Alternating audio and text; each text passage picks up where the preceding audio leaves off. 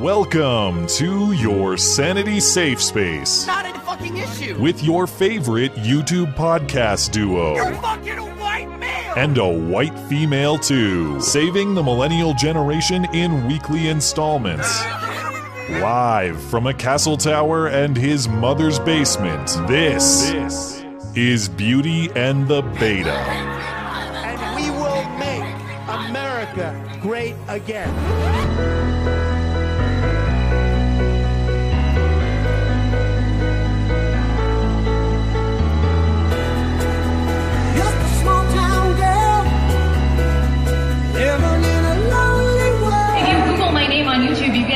Like this dude who are making these dumbass videos that just say the same shit over and over again. I can't pay you attention because you're garbage human.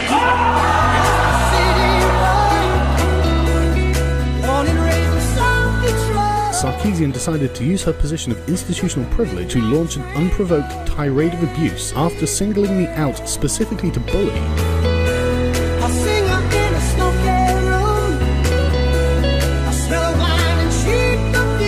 Not just what is legal and illegal, right? Harassment is also the day-to-day grind of you're a liar, you suck, you know, making all of these hate videos to attack us on a regular basis, and the mobs that come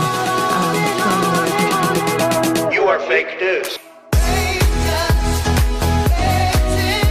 Very fake news.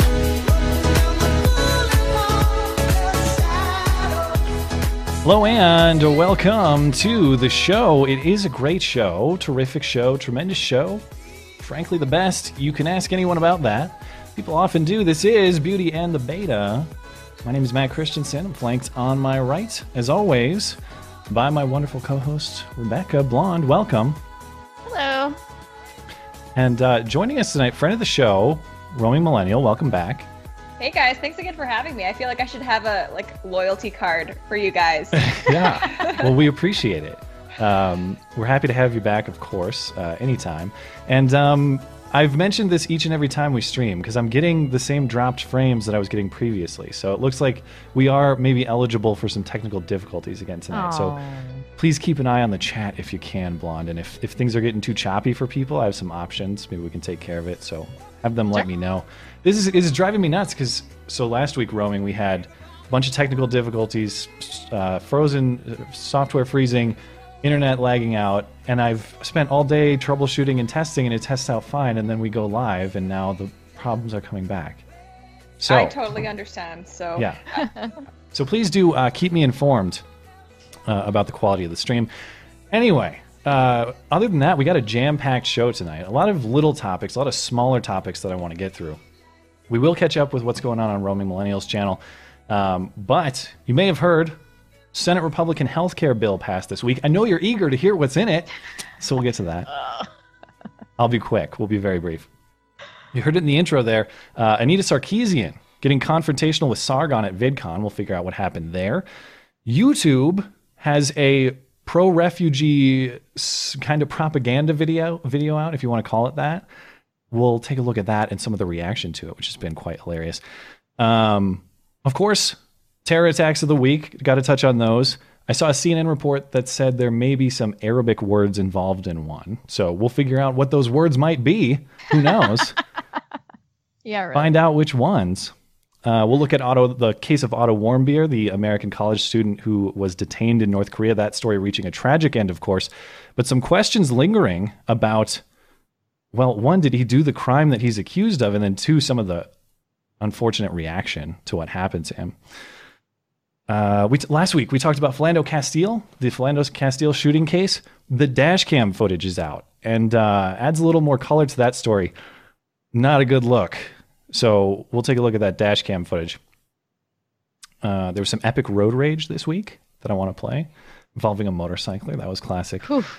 I shouldn't say classic because I don't want to celebrate it because it was actually pretty crazy. Nobody died, but one guy was hospitalized. And I don't want to oversell it, but I think I have the surprise cringe to end all surprise cringe. You two are going to dive embarrassment before the end of the show. So stick around for that. Plus, we'll take all your super chat questions and comments in between it all. It will be all this and more on your favorite hour listening material. Thank you for liking the show on YouTube. Thank you for reviewing the show on iTunes.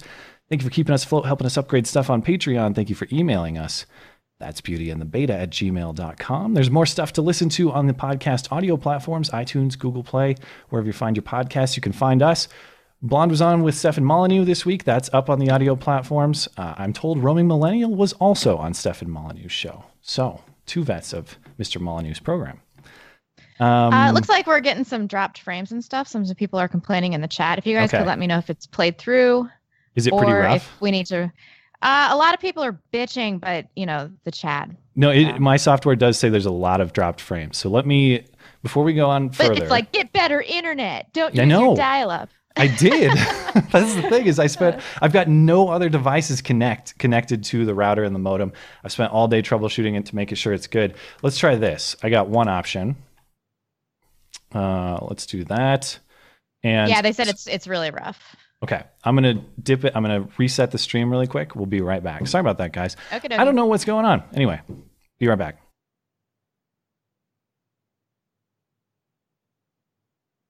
Okay, let's see if this will work a little bit better. Huh? Okay, I think it's back and in good shape. You guys can hear me all right? Yeah? I can hear you. So thank you, chat, for keeping us informed. It looks like it's performing a little bit better after a minor change on my end there. So we'll keep an eye on it. Again, thanks for sticking with it. I owe my internet service provider an enraged phone call, I guess. Even though that's what's so annoying is I spent like an hour testing, double testing, triple testing. Oh, it looks good. We're good to go. Guess not. Well, no, everyone's saying because it's good now. It's okay. It's live now, so nothing else matters, and it's going to screw up now Yeah. because people are watching. That's how it always works. Technology, man. Yeah, But it looks love like it's good on my end, so thanks for your patience, guys. Anyway, Roaming, let's catch up with your channel, because your channel's blown up. I like to think that it's the Beauty and the Beta effect. Everyone uses this show as a launching pad to fly to fame and riches. So congratulations on that. But you got a new website that's out, too. Yeah, so there's this new digital media platform called the Maven, and so we're partnered up, and they have a bunch of other content creators that they're working with now too. So I have a website now, and it's a brand new site. They're still working on some of the features they're going to be rolling out. Eventually, it's going to have its own video player. They're going to be able to stream live from the site, and it's really cool. It's given me a chance to kind of like share articles with people who are interested in my channel that, can go beyond Twitter's 140 character limit.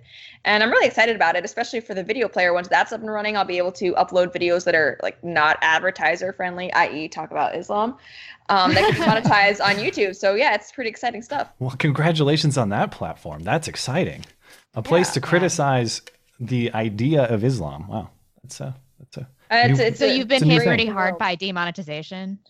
Yeah, actually, every month this month, I've had like 2 videos demonetized or something like that. And no, I mean, it's also, there have been so many terror attacks, and I feel like I can't not talk about them, and then those inevitably get demonetized. But yeah, I mean, I don't know how you guys have fared with like with your streams and stuff, or the videos that you do about it, but like half and half probably. Yeah. Yeah. I mean, It's even the mostly ones that just the aren't Islam stuff. demonetized, I'm not getting ads played at all. Yeah. I haven't even been meeting like thresholds. I didn't get any ad revenue last month, so I don't know what's going on. Like Skag says his is coming back, but I'm skeptical about it. Yeah, the only thing that's consistent for me is if you talk about a terrorist attack or Islam, right? You're Yeah. out. Yeah, and I That's feel a like violation. the adpocalypse is getting a little bit better, but it's still not what it was. Plus the demonetizations. I'm actually like, I might be doing a sponsored video to try to like make up for it. I don't know how my audience will Ooh. react to that. I've never done one. What are you going to sell? Can you break the news here, or is it a secret? It is if it does have it as a credit check report site. Oh, well, there you go. I feel like that's pretty, it's pretty harmless, right? It's not like some not a app that product. might be secretly mining your data and that really isn't anonymous or whatever the whole Candid drama was, right? Yeah. Just check your credit Yeah. report, guys. Yeah. Well, that's awesome. So that is the maven.net/roaming millennial if you want Roaming Millennial unfiltered, or just Roaming Millennial talking about Islam. That's Right, pretty and- much that's the source for that. There's also a redirect. If you go to roamingmillennial.com, it will bring you to the site. And you can also okay, go to great. roamingmillennial.com/ask, and you can ask me questions there. Because I don't know why I have this aversion to doing a Q&A. I don't know if it's my introvertedness, but I keep saying I'll do one, but I never do one. Yeah. Did you guys want to talk about your Stefan Molyneux appearances? Because you both have done it now, like back to back, Sure. basically. Yeah, the same week. You want to go first, Roaming? Sure. I don't know. Well, actually, I remember seeing you tweet about it, Blonde, and it wasn't that long between when I saw you tweet about it and then when the interview aired. But for me, it was like almost 2 weeks between when we did it and then when it aired. So I was like patiently like checking his thing every day because I wanted to see if it was going to come out. And I actually may have bothered the producer a little bit, like, so I was just wondering. Yeah, like when can I tell people to expect it? But yeah, I mean, I love the channel, and just like the first email I saw asking if I wanted to come on, I was like, of course I do. Of course I do, yeah. Yeah, and it was a topic that I really care about too. Is kind of talking about families, and his videos about like fatherhood, single motherhood. I've always really enjoyed. So it was really cool to be able to talk to him specifically about that, because I think he's done a lot of good raising awareness to this issue. And I know, people who talk about things like feminism and all that, we're kind of just labeled as feminist haters. But it's nice to see that, no, we actually, there are many other topics that we do care about. It's not just hating on feminists all the time. Although there was some of that. Yeah, in my interview too. Yeah. Just like meeting him, it was crazy, because I've spent so much time watching his videos. He was one of the first people that I was introduced to on YouTube, and so I was really nervous, like really, really nervous. But it went okay, except for the technical difficulties. So, and he did post that like a week after we did the interview. Every day I was just like waiting, like, oh no, it's gonna happen today. Yeah, and it was funny because like you have been watching his videos for so long, and before we did ours through Skype, and I'm guessing you did too, and just sending messages before the call was set up. Like I think something happened, and I was like, sure, hold on a second. Then I think like at one point, when he replied, he like did a smiley face like emoji, like the colon closing bracket. I was like, oh, he's the kind of person who does that. Neat. I've learned something about him. Yeah, definitely. So those are both on his channel, Roaming Millennial and Blonde in the Belly of the Beast. And they're in the last like 2 weeks. I don't know when yours was posted, probably 2 weeks ago. And mine was posted like 4 days ago. So yeah, something like that. Yeah. All right. Well, I got the A topic, if you guys are interested. The Senate's healthcare bill. Behind closed doors for half the week, it's been unveiled. We did a big breakdown of the House healthcare bill a couple weeks ago when that came out. Yeah. And it was fun to. Really wanted to figure out, okay, what's in here. It's being presented as a doomsday killing machine by a lot of people, and I just want to be clear about what's in here and what's not. So, if you're not into the policy stuff, fear not. I actually found a great breakdown of this bill. You might remember Bill O'Reilly. Bill O'Reilly recently fired from Fox or parted ways from Fox. He's doing his own podcast. He's got some subscription media that's coming out online. Great breakdown of the healthcare bill, the Senate healthcare bill from Bill O'Reilly. Fucking thing sucks. That's about it. That is all you need to know about this bill. If you want market-based solutions, you're not going to get them here. This is basically trimming around the Obamacare existing law. If you want socialized medicine, you're not going to get it here. Basically, it seems to me that all Republicans want to do is keep in place the protections of Obamacare, that is for people with pre-existing conditions, while removing the mechanism to fund it, the individual mandate and the employer mandate, making sure everyone buys into the insurance market so that we can pay for very expensive people. So it looks like the only winner out of this bill is Republicans wanting to say that they repealed Obamacare without actually having to do it. And that's why you got 5 Republican senators not on board with this thing. So that's Heller just came out, Ron Johnson, Mike Lee, Rand Paul, Ted Cruz, all currently not on board. And they're going to try to have a vote this week. And McConnell needs to pull 3 of those guys or get 3 Democrats to sign on to this to get the 50 votes he needs. Ugh, probably not going to happen. Anyway, that's all you need to know. I was much quicker this time. That's it. That's it. Oh, that was so much less painful than the previous segment. Any thoughts? Any thoughts on the politics of it, or even on the policy end? I'm not an expert on healthcare for sure. I'm not going to pretend to have all the answers here. What I'm frustrated by is a bunch of Republicans campaigning on like day one, repeal Obamacare. Well, you got the presidency, you got Congress, and here we are dancing around Obamacare and keeping most of it intact while claiming to repeal it, but not really. That's pretty frustrating.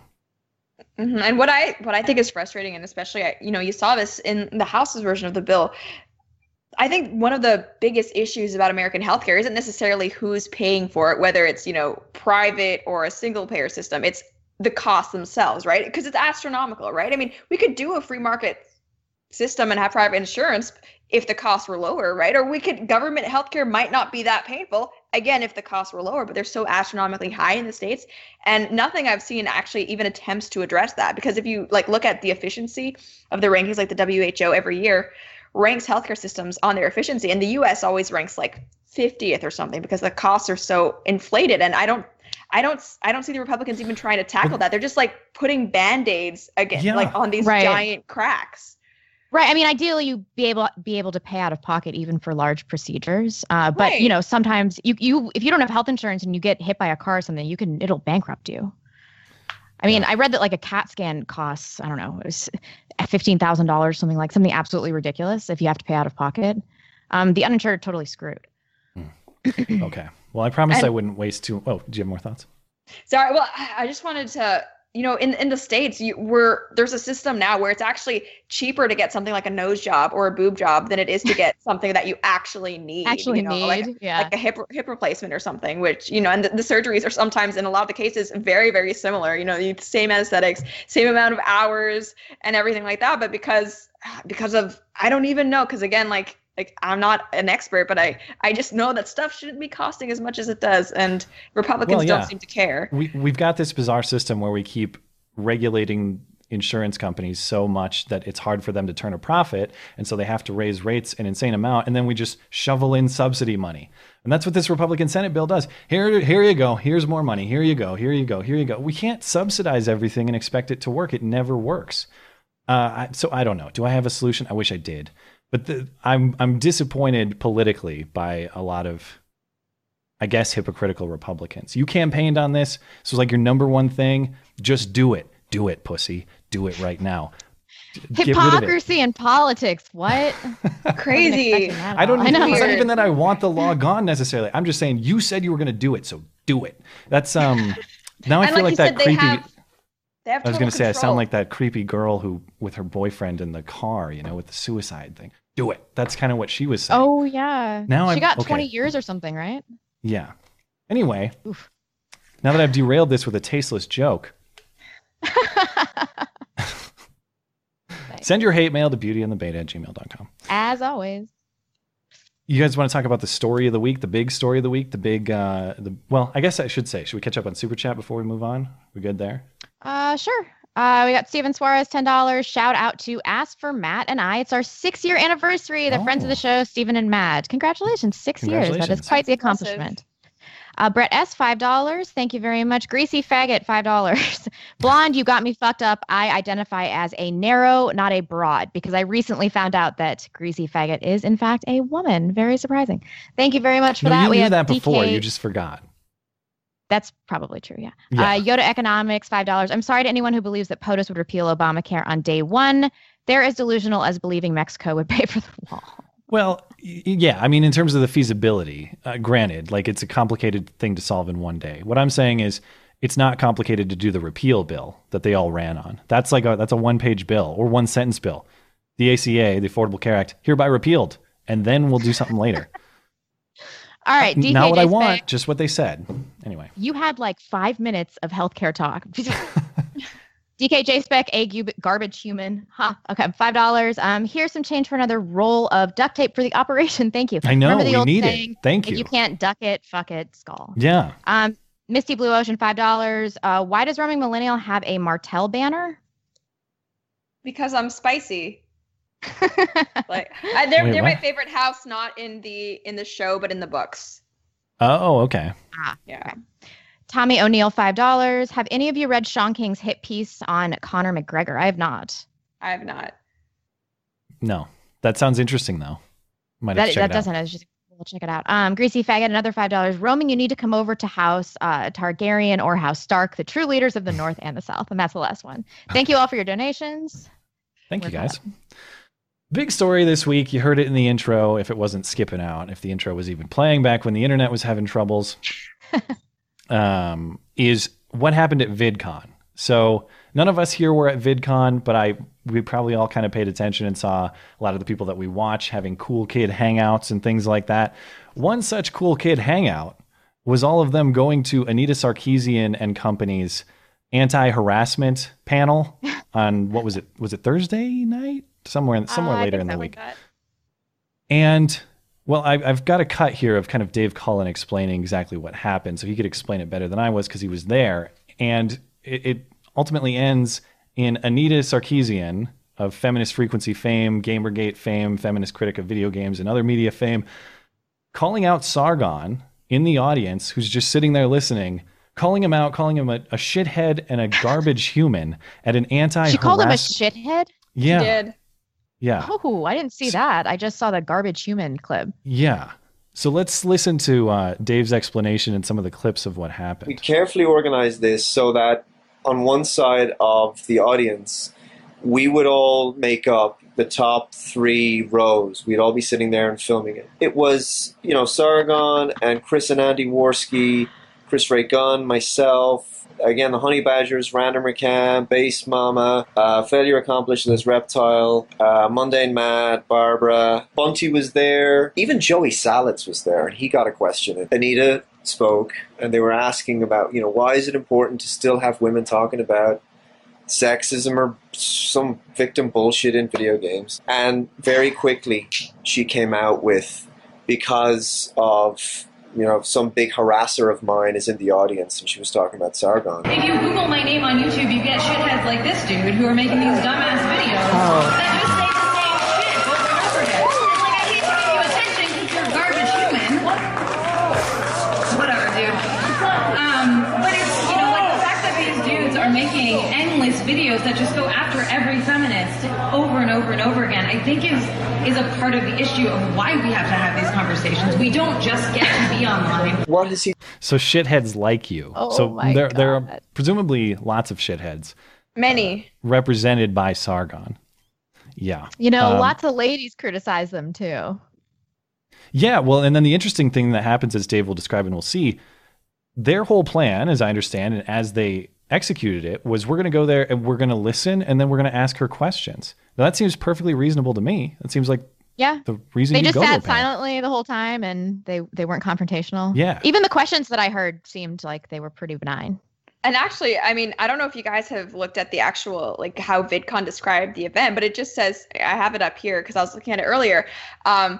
Discussion groups led by women on YouTube to consider the challenges and opportunities that come with creating and engaging online as a woman. Let's talk about how we can foster new creators and communities, amplify often marginalized voices, and move forward together. I don't even know if this was supposed to be anti-harassment. I don't even know if that was supposed to be the thing. Yeah, it doesn't sound like it. Well, I want it to be that because that makes it funnier. But I feel like as soon as she maybe saw Sargon and all of them sitting together, maybe a switch went on in her head and she's like, meh, meh, meh, meh. She got really defensive. Yeah. Yeah. For whatever reason, it doesn't seem like there's an apparent reason to single him out in the way that he was. And he wasn't doing anything to be provocative other than sitting there. And as we'll hear from one of the other attendees, she interpreted that as an act of aggression by itself, which is kind of crazy talk. But there's more, including some of the questions that they just don't. People ask questions and they go, I'm not answering that. I'm not doing that. That's stupid. And they just shut it down. Well, why are you hosting a panel with Q&A? And I saw a clip that showed that for some of the questions, they're like, can we get security? And the guy just asked a question and immediately was like, no, we need security. Yeah. He done to deserve. I think it was, sorry, go ahead. Did you have more? I can play it. Well, I think it was the guy that asked the question, if you're such strong women can handle anything, then why can't you handle some online criticism? I think that was the question that got the security called on him, or he was. I don't know if I saw that one. I saw a guy ask Anita it'll play in a second. A guy asked Anita if she believes what she says, and then Joey Salads asked a question about how not only women get harassed online. Anyway. He's just sitting there. She's the one talking, and she started attacking him in this context. As you can hear, he says, you never want to talk, debate me, let's talk, let's have a discussion. You never want to talk. He was rightly pretty livid at the time. People asked questions, they shut the questions down, they shut the panel down because people were asking questions they didn't want to answer. If I could, I'd like to ask a question specifically to Anita. Is that okay? Yes. I don't know if I'll answer it. You don't have to. I'm just curious. The various things that you've said online over the past few years, do you truly believe them? Okay. Dude, all right, this guy, can we please remove him from the question line? That is not harassment. I'm asking. It's a stupid question. Can we please remove this question off the question? No stupid Why questions. do you guys act like only women face harassment online? And guys constantly feed the trolls. And look, the majority of the people here are your trolls because they like to see you freak out about it. And that's exactly what you guys are doing. You're feeding even your language, like freak out about, like no. See, you're just mocking me. We You're talk just mocking me. about community harassment. That's not to say that no other communities face harassment. See, you're harassing me right now. And now look. Next question. I can't even answer damn questions. It's not only women that get harassed. So I just. Okay, and then this person spoke to security. I don't actually know who this person is. I don't know either. I've seen this clip, but I don't know who that is. Yeah. Okay.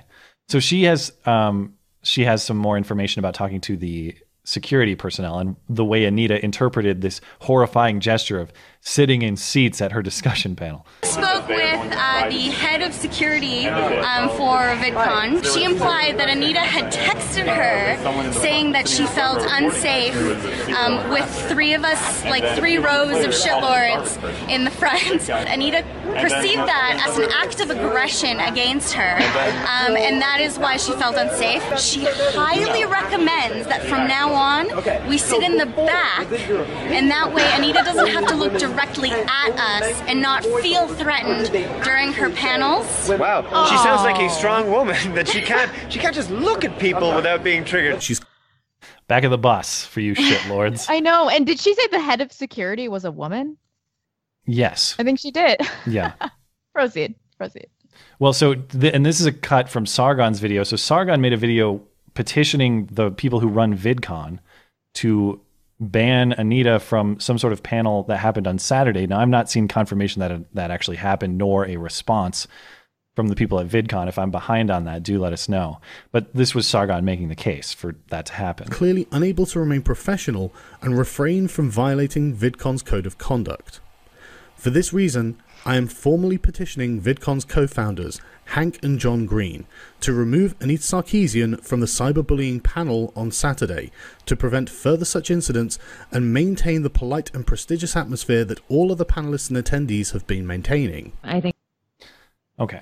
And then this is just a reminder of Anita Sarkeesian sitting in front of the UN a year and a half ago, talking about online harassment and bullying and saying, oh, it's not just what's legal and illegal. It's the daily grind of dealing with people saying you suck and you're a liar. But apparently you're a shithead.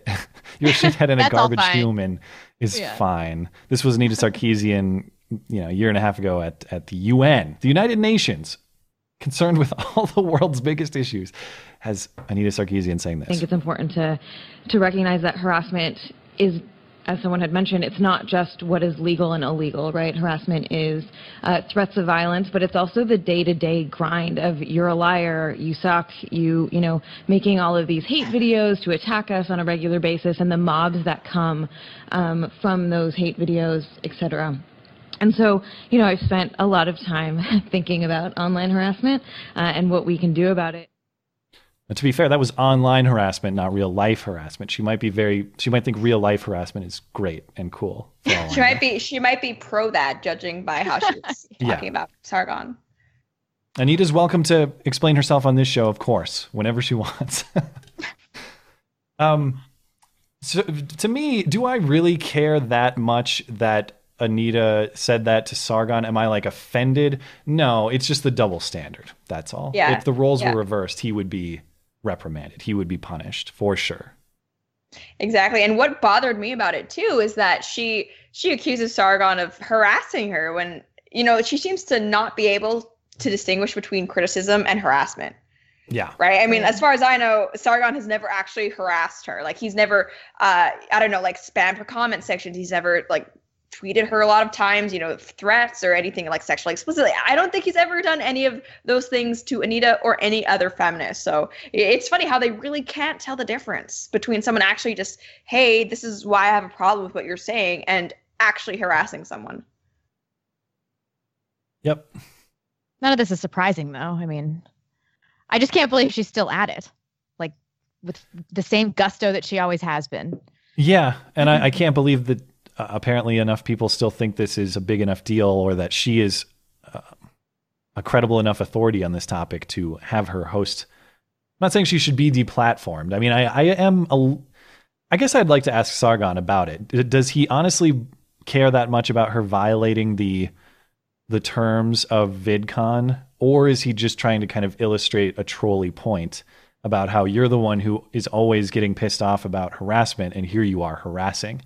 I hope that he's I'm sure not. it's the latter. I am sure too. I'm sure he's just trying to like show her what it's like to be on the other side of that. Yeah. You guys should totally have Sargon on, by the way. That would be an amazing show. Yeah, you We hear try. that, Sargon? We try all the Check your time. DMs, you bastard. I know. I'm not naming names. I'm just saying someone has agreed to come on this show and then ghosted. Poof. Multiple Disappear. times, Sargon. We'll get him. We will get him. One day, If he's yeah. listening, expect a DM from me shortly. I might just have to start harassing him to get him on the show, because I would. As far as content creators, he's someone I look up to probably more than anyone, and I would love same. to talk to him. We'll show So- him what internet harassment is. Yeah, we'll teach him a lesson. But other than that, I don't think that there's that much to say about this. I don't. The double standard is important to note. It's not really that offensive. It's just hilarious. It's just hilarious that you are going to be an anti-harassment advocate, and you're going to call people out just for sitting there doing nothing. I don't know how you square that circle, Anita, but good luck. That's about all I got to say on this. Yeah, I'm just shocked that she's apparently still kept whoever is doing her eyebrows, because that. I know, it's pretty Very bad. nice. Yeah. Very nice. I'm we good on going to Super catch Chat? you guys up on Super Chat. Yeah. Okay.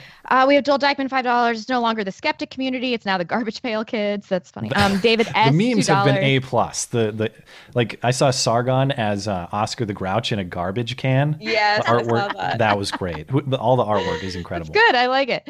Dave S. $2. We don't need any government plan at all. I assume he's referring to the healthcare plan. Yep. Thank you for that. Steven Suarez, $5. Did roaming do cosplay yet, or is that still in the works? July 8th, my dudes. Oh man. July Oh 8th. man. Pie Wacket $1, $2. Why didn't you three go to VidCon? It just was not. It was going to be really expensive, and I'm swamped. So I would love to go, but it was cost benefit Maybe next analysis. It's pretty talked costly, about and it, the benefit wasn't worth the cost to me. But maybe in the future. Yeah, maybe next. same position as you guys. I mean, from where I'm at, a flight to LA would have been like $500. Yeah. It's just, We're all squeaking by. Yeah, I can't Go to even afford economics. internet, you guys. So, I mean, how am I going to get to Anaheim? Also, You go to never- economics again? Sorry, go ahead. Yeah, the hotels too. I actually looked because I was Yeah. considering for a while, and then I saw the hotel prices. Like, never mind. No, it's okay. It's okay. No, it was crazy. The whole trip was going to cost at least $1,000. Yeah, Absolutely. Wasn't going to fund that. Sorry. It looked fun, though. The pictures made me a little bit jealous. Okay, Yoda Economics, $10. I drive for Uber part-time and drove at VidCon, and it was the story all passengers were talking about. Also, your twins are doing well, Matt. Ugh. I know. I wanted to write this But to we're- hear how bored Blonde gets. There you go. Really you got the boring. groan Just you were one looking sentence. for. Yeah. And then last one, Dan Irish, $5. Here's some money for you garbage humans. Thank you, Dan. And we're caught up. Thank you. Okay. This was the other, speaking of kind of YouTube controversies of the week, this one kind of came out of nowhere. I found out about it through you, Blonde, actually. This hashtag more than a refugee. This is a YouTube video that YouTube put out on its YouTube Spotlight channel. They did this last year with kind of a pro-LGBT video that everybody kind of hated too, but not as much as this. And they didn't hate it because it was pro-LGBT or whatever. They hated it because it was like this shaming propaganda piece, People don't like that. Even if they agree mostly with what you're saying, if you're doing this virtue signally, I don't know, just nonsense, these propaganda pieces, people don't like it. So they're at it again with hashtag more than a refugee. They've partnered with the International Rescue Committee and 7 YouTube creators, including the Young Turks, and they're called the YouTube Creators for Change. This is all new to me. Oh. They describe themselves as YouTube Creators for Change is a new initiative from YouTube dedicated to amplifying the voices of role models who are tackling difficult social issues with their channels. I assume in one very specific political direction. No, it's okay, guys. I'm sure we'll be receiving our invites at any time. Right. Yeah. Yeah, really. And then here's some examples. Here's some examples of the issues that they tackle, the very important ones. From combating hate speech to countering xenophobia and extremism to simply making the case for greater tolerance and empathy toward others, these creators are helping generate positive social change with their global fan bases. Have you seen this video yet, Roaming? I actually haven't. Okay. Yes. Awesome. I've got a quick cut of it. I've cut out some parts but left it mostly intact. This is More Than a Refugee. Hi. Sabah al khair. Good morning. Hi. Hello. Hi. Hi. How are you? So I met this girl, Catherine, today. She's a remarkable young girl. Hassan brought us into his temporary home to make us feel welcome. Anna Mariam. This girl has something so special about her. My passion is rapping. The girl raps. أنا حاليا بظبط زي النحات بالضبط. I've been playing football since I was young. Because when you're playing football, you will be very happy. حرب كان سيء كتير. قبل حياتي كانت أحسن من هون، بس هلا لا اتغير كل شيء. مدرستي راحت، هي سنة راحت على الفاضي، فرغ. من ساعة ما خرجت أنا من ال67 من فلسطين، فقط ببحث عن الحرية والسلام. ما لي حقوق، لا أنا ولا أولادي. I haven't met anyone who went through what she went through yet has so much life. حلمي كان أن أصبح محامية. We have to be with the heart like one brother and one sister. We need to share ideas together. It's important to figure out what you share as a human being. Tell your story to the world, and when you do that, so many things change.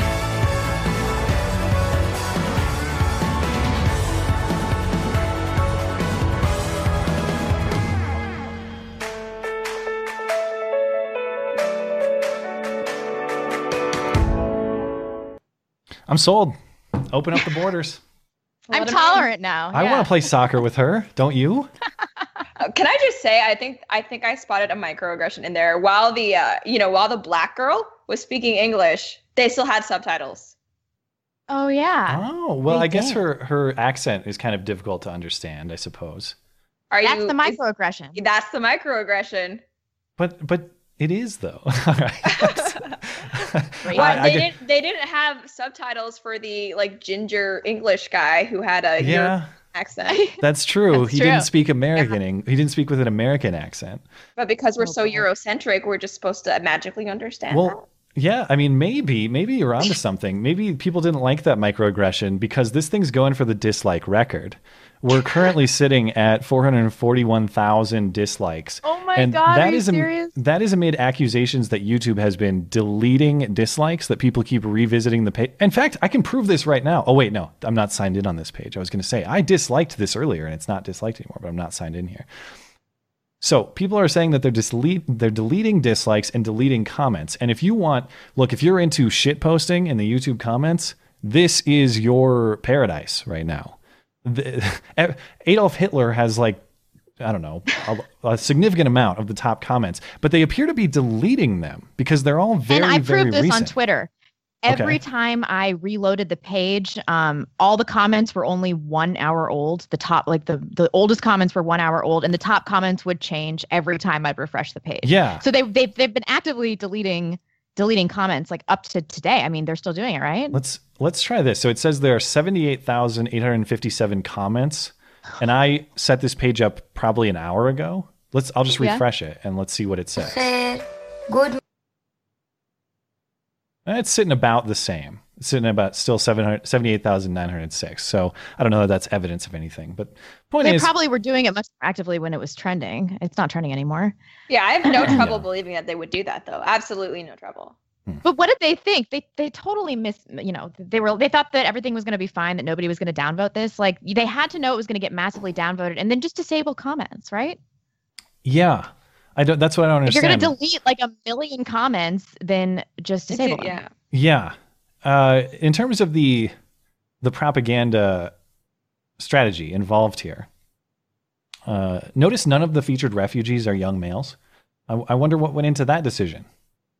Oh yeah. There's the one old guy. Girl. I'm sure that like her Muslim family is super happy that she's picked up rapping. She's totally not going to get killed in an honor killing. Like next week. Like where are the refugees who are talking about how the West needs to integrate to Islam, not the other way around? Talking about how I don't know, they should be able to bring their child brides over. Where are those refugees? Why are they not hashtag more than a refugee? I guess they're hashtag just a refugee, just a normal refugee. These are the special ones. I don't know. But yeah, interestingly, this is another example of this like high budget, high production value YouTube work that is for a...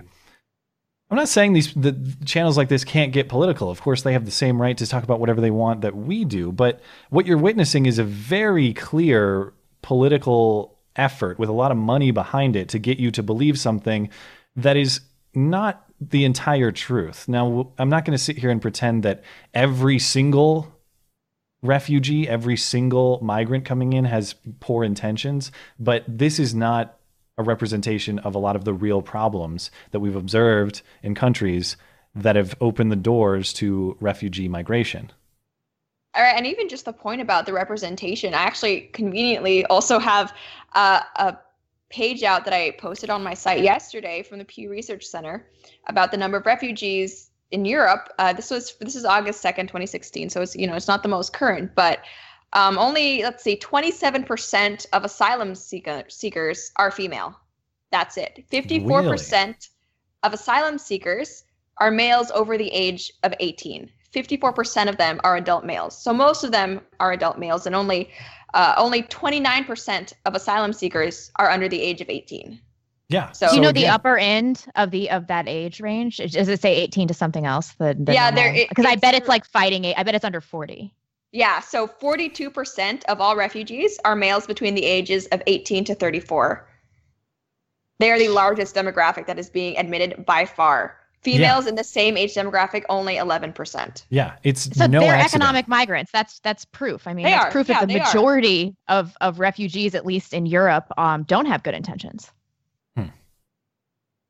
Either way, the demographics selected for this particular video are clearly no accident. I mean, they want to represent something that is not representative of what's actually going on. Yeah, a chick from Uganda, like that's not your normal refugee type. So I don't know. It's another example of one of those things where it's like, you make what you want. But again, there was some kind of meeting here where everyone put their heads together and came up with this, and nobody went, look, just go ahead and disable ratings and comments if you're going to be sensitive to that sort of thing, because it's going to be bad. That's kind of funny. Maybe they're so out of touch that they didn't even predict that it might get backlash, right? Maybe they're like, people will love this. Like, I mean, everyone will just come together. Never mind the rapes, the terrorism. People will just stand for the refugees. Well, I think that what they think is that there's just a large group of very active Nazis online. And that we're double posting with multiple accounts and things like that. Half a million? Oh, I know. I mean, that's what they're saying to themselves. They're like, look at how many fucking racists there are. They aren't like, we really misjudge this. Yeah. Well, and this is what I talk. This is the way I feel about this all the time. Is as someone who, I'll listen to someone with a reasonable take on this issue. I'm not as closed off to it as some people might be. But when you make this clear propaganda and you're basically telling me how to think based on a misrepresentation, I'm just going to hate you because of that. Like, even if you're correct on the issue, which I'm not saying they are here, but even if they were, the tactics make someone like me very skeptical and resistant to that, because I don't like the persuasion attempt. You're not going to get me with that. Show me stats, show me data, show me what actually happens. Don't show me these cutesy anecdotes that you've collected to support this preconceived message that you want to throw at me, wasn't the reaction somewhat encouraging to you? Oh yeah, actually I think so. Yeah. So many comments in there, like, waking up. Yeah, I love, this is the most based comment section on YouTube. Tons of comments like that, and the most woke, the most this, the most that. So, hey, speaking of refugees, I got terror attacks to get to. But do we want to catch up on Super Chat first? We just got a few. Let's roll through. Okay. Keep going? I mean, yeah, let's keep going. Okay. Well, it's that time. And now, the nothing to do with the religion of peace terror attack of the week. Oh, God. Okay, so this is actually a reversal. We were talking about this on Sunday because this was breaking. There was a van of peace attack on Sunday night. Yeah, and we didn't have any information. And somebody in the live chat, just one person said, it was a white guy. And I was like, ha, ha, ha, ha, ha, ha, ha. And it was. Would you look at that? First time ever. Here we are. There's a couple reasons I want to talk about this. One, because we talk about terror and truck attacks, trucks of peace all the time. I want to be honest and not exclude this one because this is bad. This guy's name was Darren Osborne. He's like a 45-year-old English guy. He drove a van into a bunch of Muslims outside the Finsbury Park Mosque in London. And let's be very clear up front. This is politically motivated violence. This is terrorism. This is bad. This is not good. I am very unhappy that this happened. 1 person died. 8 were hospitalized. 2 were treated at the scene. The other thing that's important here, and again, this is not justification. This is just so we can understand what's going on.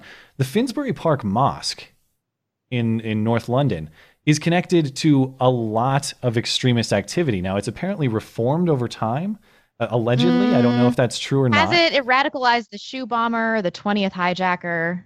That was all pretty recent. Zacharias Moussaoui, yeah. And the shoe bomber was when 2009 or something like that. I'm not entirely sure. It's way earlier than that.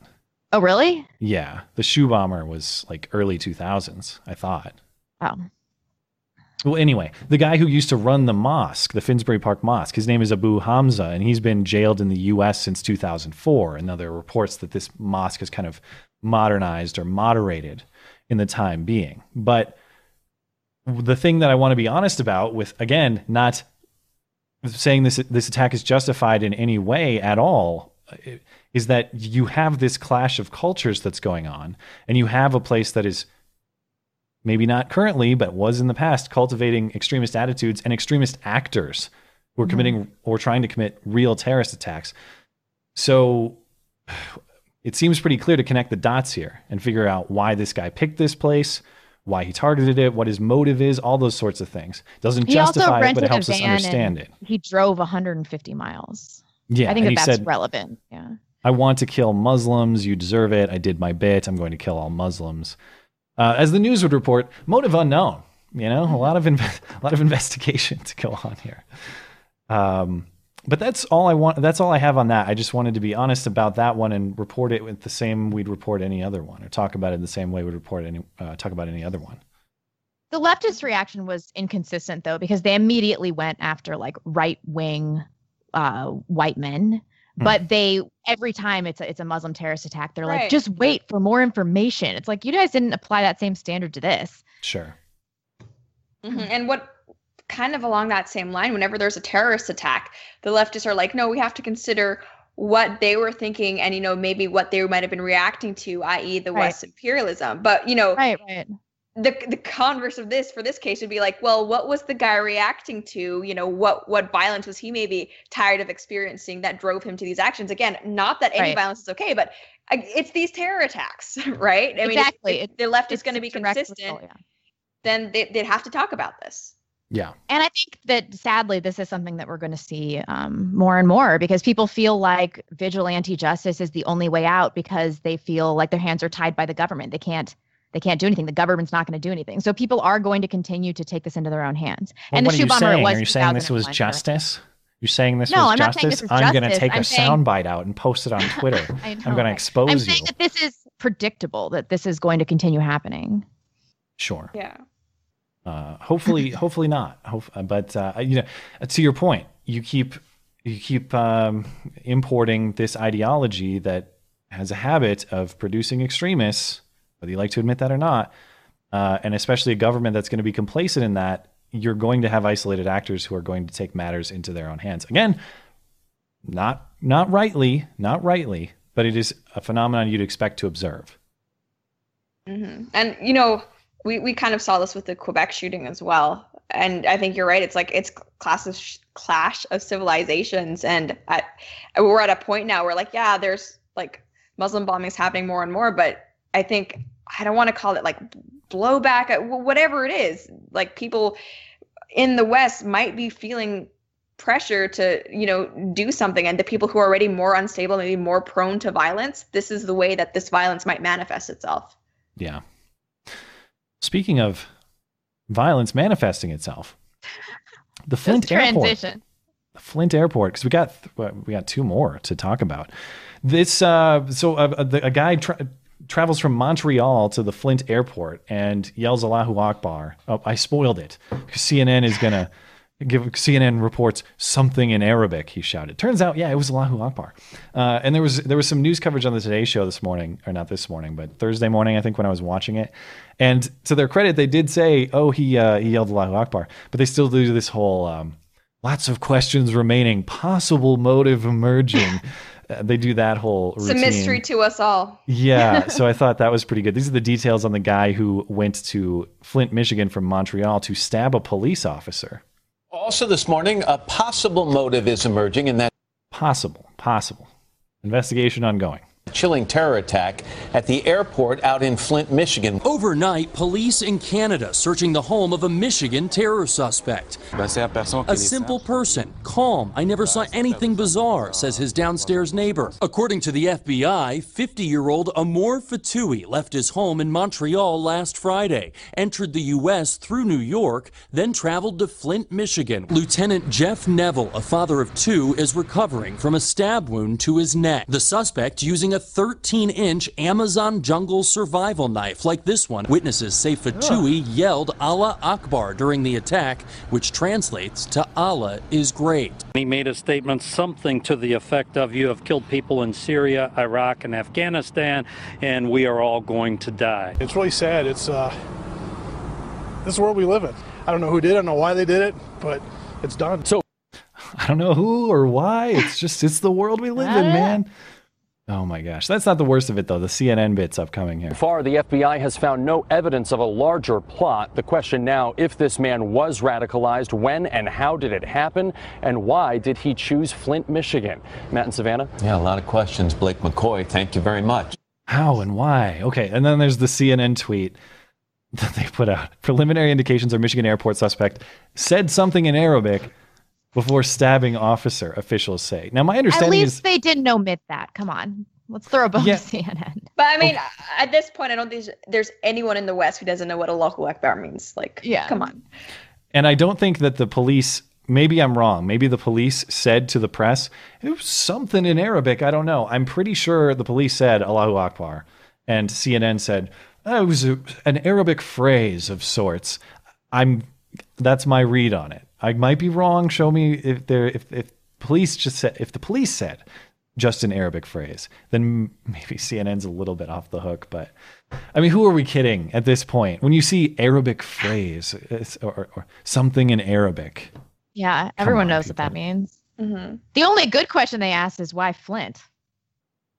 Yeah, but he went through a lot of trouble for a dismal failure of a terrorist attack. Yeah, but to me, it is an important question. I'm not saying we shouldn't try to know, but I also get annoyed. They did all this stuff in Orlando, like why the Pulse nightclub? What could have possibly prompted him to pick that? And it's like, well, if it wasn't Pulse, it would have been something else. It would have been a different club. It would have been a different venue.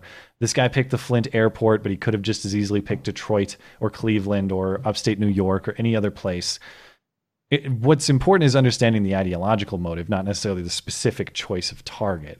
Well, sometimes I think the target can be very telling, like with the Manchester attack. I think it is really telling that he chose to target a pop culture icon, right? Ariana Grande, kind of symbol of, I don't know, Western hedonism, like the depravity of the West, maybe from their standpoint. And, I think it is very telling that he didn't choose to go after government. He didn't choose any military target. He specifically chose people like enjoying a concert, young girls listening to, I don't know, provocative. Actually, don't know. I don't want to attribute stuff to Ariana Grande when I don't listen to her. But yeah, that's probably how they see it. And Pulse nightclub also. Exactly. Like it happened to be a gay nightclub. How did this like radical Islamists feel about the gay nightclub? We may never know. But yeah, with this Flint one, it's kind of like I don't. It might be irrelevant. Yeah. But he did fly. Yeah. You said he flew from New York to. No, he drove Flint. From Montreal to Flint.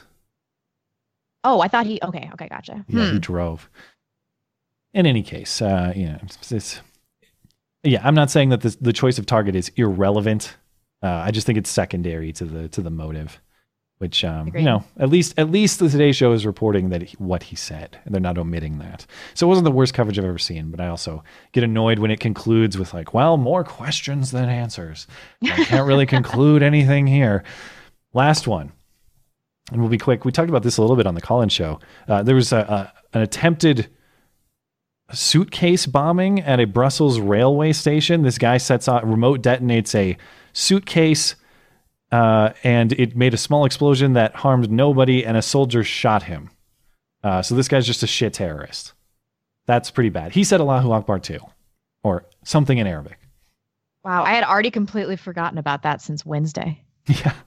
Well, we're so bombarded with them now. It is. I know.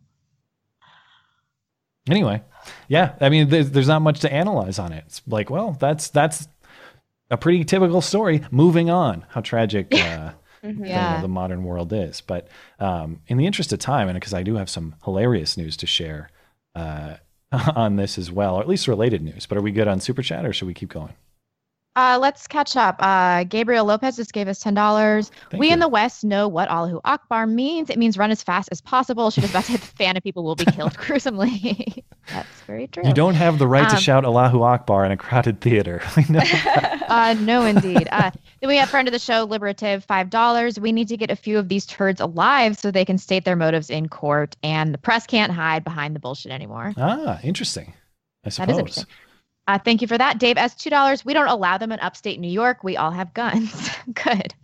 Humane Mind, $5. Does anyone else hear the Bee Gees more than a woman when they read that hashtag? More than a Muslim, more than a refugee. Reagan makes this song.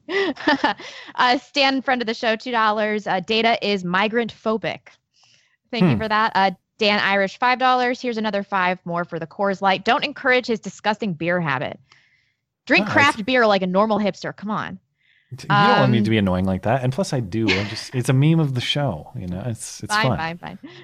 Dave S., $5. People are either assholes or shitheads. Always glad to be a shithead. Anita is an asshole. A great big one. Yeah, fair point. And then friend of the show, Stan, again, $2. Matt, upgrade the internet hamster to a squirrel. I think it's good now. It's for some reason guys. It's just super sensitive. So I had a duct tape operation, and then we're caught up. I've set the data rate, I think, to something that's stable, but I don't know what's going on because I haven't changed anything. And I don't know about no you one's guys, complaining but I anymore. find Skype always is more glitchy and more laggy than something like Google Hangouts. I don't know. I always have problems with Skype. Yeah. So one thing that, especially if you're European, that I would be frustrated about if I was European is, again, we talk about what might have motivated the guy at the Finsbury Park Mosque to do what he did. Well, a lot of time, if you don't feel like your government is doing a good job of protecting you or treating your safety seriously, maybe you act out in ways like that are, again, terrible, but we're setting the context for what might explain why that happened. The Sussex Police in England are basically a parody account. If you follow the Sussex Police account on Twitter or you see some of their articles. So two things they did this week. One was basically bragging about an arrest that they had made and a jailing of a man who stirred up religious hatred in Facebook posts. Now, this guy is accused of basically making up to 8 anti-Muslim threats, or not even threats necessarily. They don't say that, just threatening written material, including a post inviting people to, quote, put a Muslim on a bonfire. Now, they say 4 people were victimized, but again, I can't be sure that people were directly threatened. The report seems a little bit unclear there. But we're basically having a police department that is bragging about jailing a guy for social media posts in the context of almost weekly terrorist attacks or monthly terrorist attacks.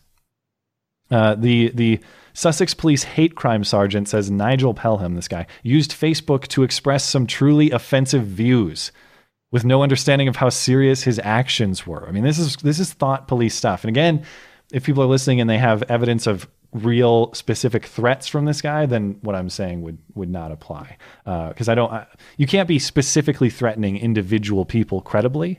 But that's not what this appears to be either. This is very confusing. And when you have the sergeant saying he was expressing some truly offensive views, well, why is he going to jail for truly offensive views? Well, why should that? He didn't understand how serious they were. What is that? What he said? Yeah. He didn't understand how serious his actions were. So. Yeah. I don't know. like Right. literal thought police. Exactly. So they're doing that. They're bragging about this. That's not even the worst thing though. That was just Monday or whatever day they did this. They're also on Twitter because it's Pride Week, right? Or Pride Month. Yeah. They're on Twitter Pride Month. showing this diversity car. They've put diversity graphics, pride graphics all over their car. And people ask, well, what the hell? How much money did that cost? Oh, it was £750 for 2 cars, but we paid for it with our diversity budget. And then you have another response. Why does the police station have a diversity budget? So that's a legitimate question. Yeah. Again, I don't know if the Sussex Police Department is representative of Europe as a whole. I'm not going to pretend to be an expert on European policing, but the Sussex Police Department is a great follow for something that appears to be parody quality jokes in the context of monthly tragedy. It really is. It's a spectacle to watch. It's frustrating and entertaining at the same time. I'd love to know what that diversity budget is. Yeah, how much money? And then I was wondering too. What other things is it going to fund? Right. Yeah. So I was looking this up. There are also diversity budgets in some municipalities in Canada that they've used to paint rainbow crosswalks and things like that. As far as I can tell, it's always decorations. Diversity budgets are always decorations. So it's like gay party planning for cops. Is that what you're telling me? And this is in the context of Sadiq Khan. And again, Sussex is different from London. I know they're not the same exact thing. But you do have police departments throughout Europe, even in the United States, always saying, look, we operate within limited resources, limited staff, limited hours, limited money, all of that. £750 is not a huge amount of money, but that's money that I'd rather have £750 used to fight terrorism than £750 used to give diversity graphics on the police cars, which presumably are going to come off after Pride Month, or are they going to leave them on? Is it going to be forever a rainbow car? Oh gosh, that didn't even occur to me. Is this only for 1 month? That's Pride Month is June, right? Yes. Yes, it is. It's rough in Seattle these days. We're worn Every out. month is Pride Month. Yeah. Okay. Let's move on to Otto Warmbier, because there's some interesting things here. Assuming we're good on Super Chat. Yeah? Yeah, let's wait.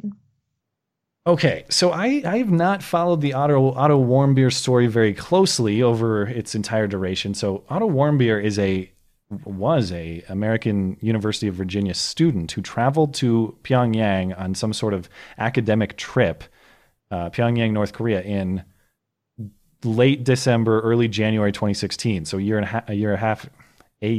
half ago. That's the Coors Light talking there. And he allegedly takes, when he's leaving this hotel that he's staying at in Pyongyang, which is common for foreign journalists and foreign visitors generally, he takes this political propaganda sign or like some North Korean slogan sign off the wall, allegedly. And that's a crime. He gets on his way out of North Korea, actually at the airport about to depart, he gets taken away by a guard. And then he ultimately is coerced into confessing, allegedly coerced. It seems, we'll play it, but it seems like this is obviously a coerced confession regarding his crime of taking down this poster. And he's sentenced to 15 months hard labor in a North Korean. I thought he got sentenced to 15 years. Yeah, Oh, okay. It was 15 years. Thank you. And so he's there for the last year and a half. He comes home last week or 2 weeks ago in a comatose state. He's in a coma. They have to carry him around. He's non-responsive, not in good shape. The North Korean authorities say that he contracted botulism in combination with a sleeping pill, and that's why he is the way that he is. He has since died. He died on Monday. I don't think he was in a coma. I think he was in a full-on vegetative state when he was returned to the United States. Like almost no brain activity. Yeah, and even before he died, the doctors said, well, he's basically never going to come back to functional. And then he passes on, and then there's some investigation into what happened to him. There's no evidence of botulism, as the North Korean authorities say, but there's also no evidence of blunt trauma. It's not like he was just beaten. Right. He didn't have signs of acute strangulation or anything. Yeah. Yeah. So it remains a mystery what exactly happened to him.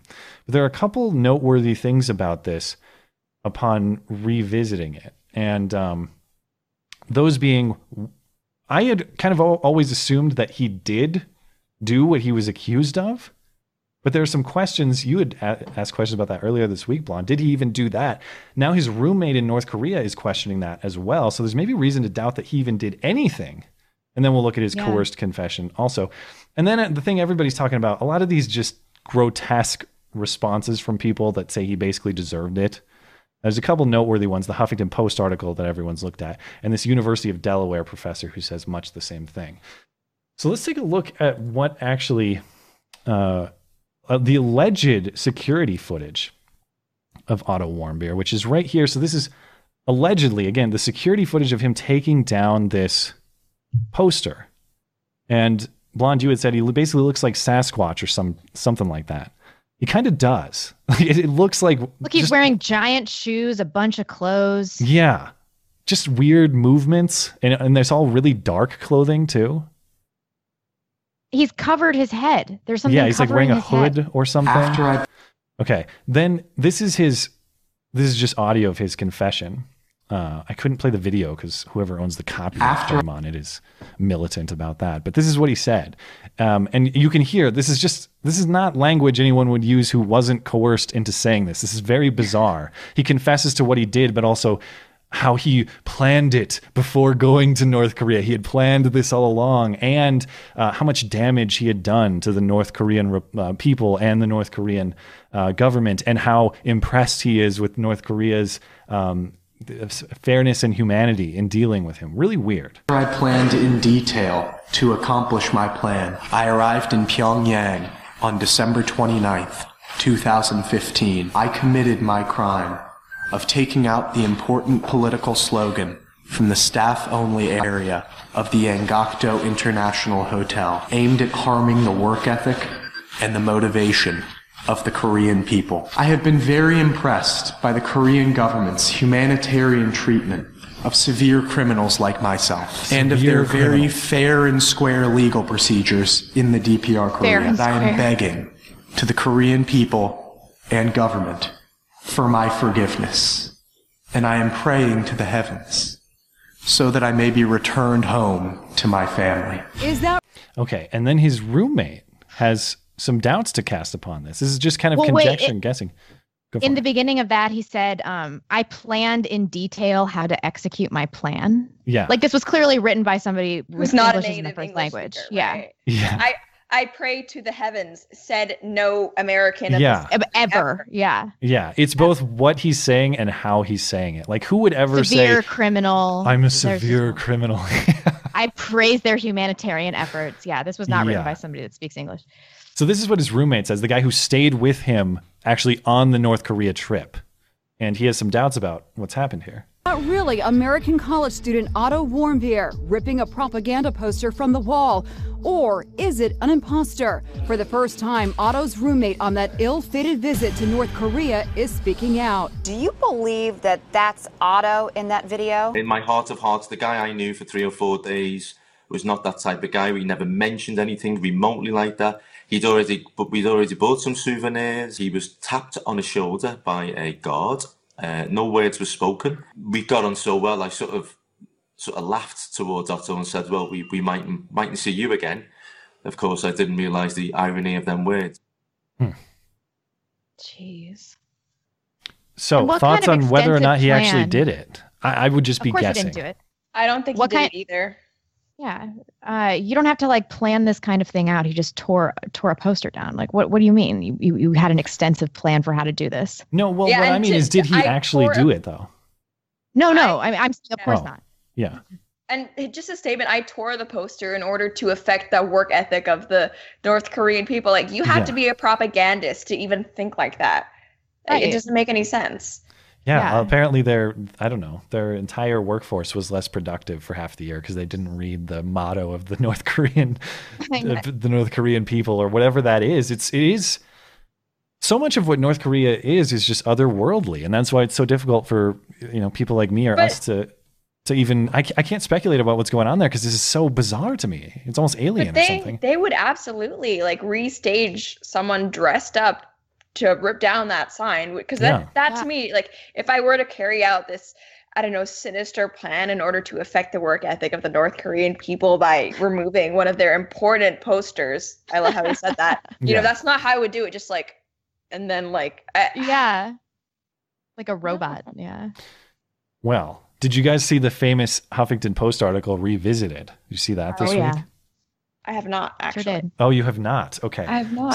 So a lot of people have been looking back. There's been bad reaction both to this week's news, which is his return to the U.S. and his death, but also a revisitation of some of the older pieces published about him at the time of his conviction, roughly a year ago, spring 2016. The one that's being most commonly revisited is this Huffington Post piece here. North Korea proves your white male privilege is not universal. And this is an article by a black female author who basically makes a case that's something to the effect of, oh, poor Otto, that's the life I live in the U.S. every day. Some quotes from this article here. I'm not 11 anymore, and now my father's callous reaction to Michael Fay's sentence is my reaction to another young white man who went to an Asian country and violated their laws. And learned that the shield of his cis het male identity, or the shield his cis white male identity provides here in America, is not Teflon abroad. So his white male armor was insufficient in North Korea. Yeah, I'm willing to bet my last dollar he was aware of the political climate in that country, but privilege is a hell of a drug. The high of privilege told him that North Korea's history of making examples out of American citizens who dare challenge their rigid legal system in any way was no match for his alabaster American privilege. Coming from a country filled with citizens who lambast black victims of state-sanctioned violence by telling us if we obey the law, we won't have to face the consequences, Warmbier should have listened. If he had obeyed North Korea's laws, he would be home now. The hopeless fear Warmbier is now experiencing is my daily reality, living in a country where white men like him are willfully oblivious to my suffering, even as they are complicit in maintaining the power structures that ensure their supremacy at my expense. He is now an outsider at the mercy of a government unfazed by his cries for help. I get it. Ooh. Oh! Ooh. Oh my God. Oh my God. You really want to tell me that your life as a black female American, one of the most entitled groups, one of the most entitled demographics, is as bad as a prisoner in North Korea? Basically the same. Seriously, is that what she's gonna say? Very similar. I see where the comparison comes from. Yeah. God. Yeah. That's outrageous. She's been eviscerated online for that, though. Yeah, her Twitter account's private now, and I was saying to you privately, people are gonna, you're such a cuck for that. I do have to say, I'm not a fan of kind of going after people for pieces that they've written after facts of the case have changed. But what she was saying there is absurd, even in the context of him being alive and merely imprisoned. So yeah, but have things changed that much? I mean, it's not like an unrealistic expectation that he's going to die in a North Korean prison. I mean, that's what happens in a North Korean prison. Sure. She had all the information she needed. So if he was returned home in a healthy state and with his parents alive and well and free now, what she wrote would be ridiculous. But I just wanted to, I just want to say that generally I don't like to hold people to account for things like that when the facts of the case have changed. However, I don't know, tweet her all you want, even though you can't because it's private. But I mean, I also love how she compares the student with this weird name to the African Americans who are, I don't know, shot by police here. And it seems like she was like, oh, if you don't want to be punished, just don't commit the crime. Exactly. So is she agreeing that they shouldn't have committed the crimes and they actually did commit the crime? I'm not even sure where it's inconsistent logic. Yeah. Right? Yeah.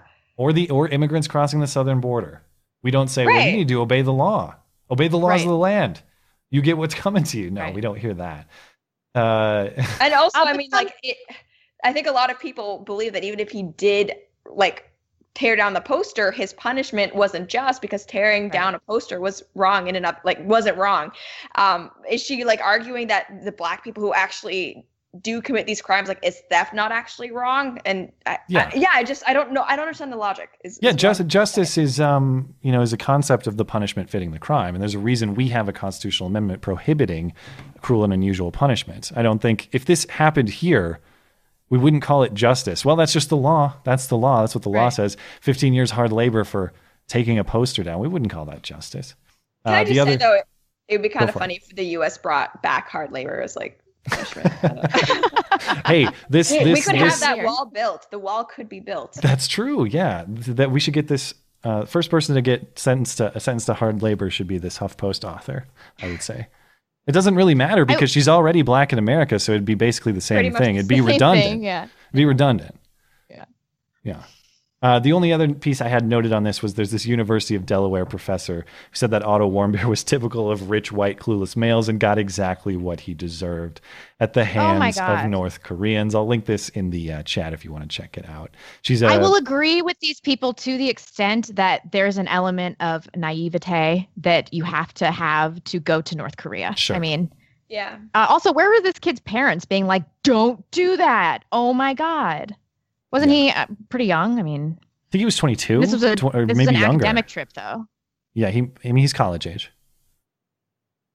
I don't know. So, what are you doing there, bud? Try to keep things on track time-wise. So I got 3 more things I want to talk about. I want to talk about Philando Castile. I want to talk about this crazy road rage incident, and then the cringe that is going to cringe your faces off before we get out of here. So if we're good on Super Chat before we get into those, we can move into those, or should we take a break? Let me catch up because we got quite a few. David Howard, $5. Spending tax money, moderating a social media site that moderates itself. Prime governing there. Yeah, that's true. Humane Mind, $5. You guys are underestimating just how much planning it takes to tear down a poster and how much effort it takes, and how much effect that has on work efforts in that area. Was it premeditated poster tearing? That is a meaningful legal distinction there. It's true. Dave S., $2. Please come on again, Roaming Millennial. Best guest so far. We love having Roaming Millennial on. She's always welcome. Open invitation. Yeah, I love being with you guys. We should work on that loyalty card. Well, I haven't talked to Roaming about this too. I have this secret plan. I always tell Blonde, I'm going to fire you for Roaming Millennial. I swear to God. Don't worry. She's going to be fired one of these days. I will. Yeah. Beauty and the Beta, I swear to God, so that no one else can do this show. It's what Axl Rose did with Guns N' Roses. I'll do it. I believe she would. Yeah. Stan, friend of the show. Love Roaming Millennial on the show. Great chemistry. Thank you, Stan. Liberative, $5. Contrast the guy who's going to jail for Facebook posts and the guy beating his wife for a half hour with a hockey stick who wasn't told that was wrong. I don't remember that. I don't know that case. I'll have to look. Email that story to us. We'll check it out. Yeah. Email the Beauty and the Beta. Miss Malevolent, friend of the show, $5. What do you think about Majid Nawaz's interview with Bill Maher and his introducing the regressive left into the lexicon of mainstream America? I'm not familiar with this interview. Did this happen this week? Yeah, it was this week. I did watch it. So I agree mostly with what he says. He's an ex-Muslim who talks about the need to reform from within, which I agree with in full. So I'm not keen on where he stands on refugee and immigration issues. So sometimes I worry maybe he's a little too loose on that for my taste, but I haven't looked too much into it. One thing he said, though, is he's suing the Southern Poverty Law Center for defamation because he's on their extremist list along with Ayaan Hirsi Ali and some other ex-Muslims who have lived the life and are trying to reform it. And for whatever reason, the SPLC has sided with jihadis, basically. So that'll be interesting. That's something to watch with him, is who wins in that defamation case. Oh, yeah. Okay, thank you for that. And then next one, Joshua D. Marshall, $10. Here's some cash for your own diversity budget, guys. That will definitely... We should, yes. That's a great idea. We should have a diversity. The walls behind you guys would look so much better with some rainbows. It would be so much more inclusive. I should go down to Michael's or some craft store tomorrow with that $10 and I'll buy a little set piece, a little diversity piece back there. That's a good idea. I'll find real something. gay. I'll find a little Richard rainbow. W, $5. Is Matt wearing pants? Matt always wears pants. We talk about this all the time. Yeah, I'm always wearing jeans, guys. He has a job where he doesn't have to wear pants, yet he still inexplicably wears pants. I don't get it. Yeah, I hate shorts. I don't That's get it topic either. for another day. J Fry, $2. You drink piss beer, Matt. Friend of the show, J Fry. Yeah. Type in all caps that J Fry's taste in beer doesn't matter. J Fry will actually block don't do you it. so He'll fast. ban you. Don't do it. Yeah. And then last one, New Weapon Soldier, $5. Here's some money to start your guys' diversity budget. Someone got it first. Also, I'm waiting for my new weapons, Matt. Thank you very much, you guys. We are all caught up on that. Let's talk about Philando Castile. Yeah, I'll be quick with this because we talked about it at length last week. We didn't have the dash cam. So people are familiar with this case. Falcon Heights, Minnesota, pulled over for the broken taillight. Tells the officer he has a gun. Officer says, don't grab the gun. And officer shoots him 7 times. We didn't know what that looked like until now. And we still don't know what it looked like inside the car, but we do know what it looked like outside the car. And that footage, I mean, we said last week, if ever there was a case that was pretty dubious on the part of the officer, this looks to be it. And I mean, but the officer was cleared, remember? And still, this is I what was more happened. skeptical last week, and then I saw the dash cam footage, and it horrified me. Me. I couldn't believe the hair trigger, and I was like, this is the worst case, the most legitimate case of police brutality that maybe I've ever seen. Sure. So he's talking to him about the broken taillight, and everything escalates very quickly. I think that's probably what was the most surprising thing to me. I'll talk about it at the other end of this here. Your brake lights are out, so you only have one active brake light, and that's going to be your passenger side one. Your third brake light, which is up here on top, and then this one back here is going to be out. You have your license and insurance? Sir, I have to tell you, I do have a firearm on me. Don't reach for it then. Don't pull it out. I'm not pulling it out. Don't pull it out. You just killed my boy. He wasn't reaching. Don't pull it out! He wasn't. Don't move! Fuck! Oh, man, I can't believe it. Oh, my God. And then he calls for additional support, and they get the little girl out of the back seat. Oh, my God, I'm shaking. Don't move! Don't move, baby. Code 3! Get the baby girl out of here! Don't move, sir. Don't move! Don't move, babe, please. Fuck! 6921, get back here, code 3! Shots fired! Okay. Jesus Christ. It was like... That's hard to watch. 2 seconds. It's hard to watch. It was like 2 seconds before he told him that he had a firearm, and then it was like 2 seconds before he got shot. Yeah. Mm-hmm. When we went over the transcript, and based on my reading of this before, it didn't seem evident to me that Philando Castile had done anything wrong. And of course, that doesn't change in watching this. But I always thought that this was a product of some sort of communication confusion between the officer and Philando, and that's probably what it is. But I thought the confusion would be more ongoing, like, hey, dude, don't reach, right, don't reach, Yeah, it happens don't so reach. fast. It's so fast. I mean, seconds. And 7 shots in succession. 7 shots, man. I don't know police training. I'm not a police officer. I don't know any police officers super personally, but to me, this also strikes me as a breach of some type of training protocol. I mean, he's way too reactionary and just kind of jumpy. And he did give him conflicting directions. He said, show me your license. And then he said he had a gun. Don't reach for it. And he said, I'm not reaching for it. I mean, so it's like, do you show him your license? You don't know if he's reaching for the gun or the license. Yeah, it was just, and I don't know. I feel like that can have happened according to protocol, like what the cop was supposed to do. That can't be what he was supposed to do. That can't be protocol, right? I would like a great legal mind to explain to me too. Obviously, the jury cleared him and did not find they bought the defense that he feared for his life, and they were satisfied with the defense's case. Was it just a matter of the charge that was brought? Is that why? I need someone to explain to me how this could be. Brought? I can't remember, like manslaughter of some sort. Yeah. I'm not a legal mind, but for this doesn't strike me as something that you should be cleared. Like, nothing wrong here. Yeah. No legal problems whatsoever. I gotta believe that there's some sort of legal breach there, but I need someone who's keen on the details of this to explain it to me. Mm-hmm. Yeah, I mean, I kind of agree with Blonde. Like, if there ever is a case against police brutality, or excessive use of force, I think this would be it. But I saw like recently a lot of people on Twitter talking about this, and then again bringing up the whole Black Lives Matter thing. This is awful. This didn't need to happen, and I do think the cop was at fault here. Like, again, without seeing inside the car what was happening, it is hard, but it's hard to imagine a scenario where the cop was like justified, like, oh yeah, I would have done the same. But people are still trying to make it a racial issue, and that I don't think it is. No, the cop was Latino, wasn't he? Yeah, he was. And some of the defense from the cop really bothered me. Like he said that the vehicle smelled of marijuana, and if that were true, then what else would the guy do to be endangering his daughter and stuff? And I'm like, you're not going to take me there with pot. That's not how you're gonna get me there. None of it sat right with me. I don't know. But I think that some of this might be the Ferguson effect, where cops are more reactionary because they feel like they're in more danger than they probably are, on a regular basis. And we can't see what Philando did. I just have a hard time believing he's going to calmly say, "No, officer, I do have a firearm on me. I'm going to let you know that."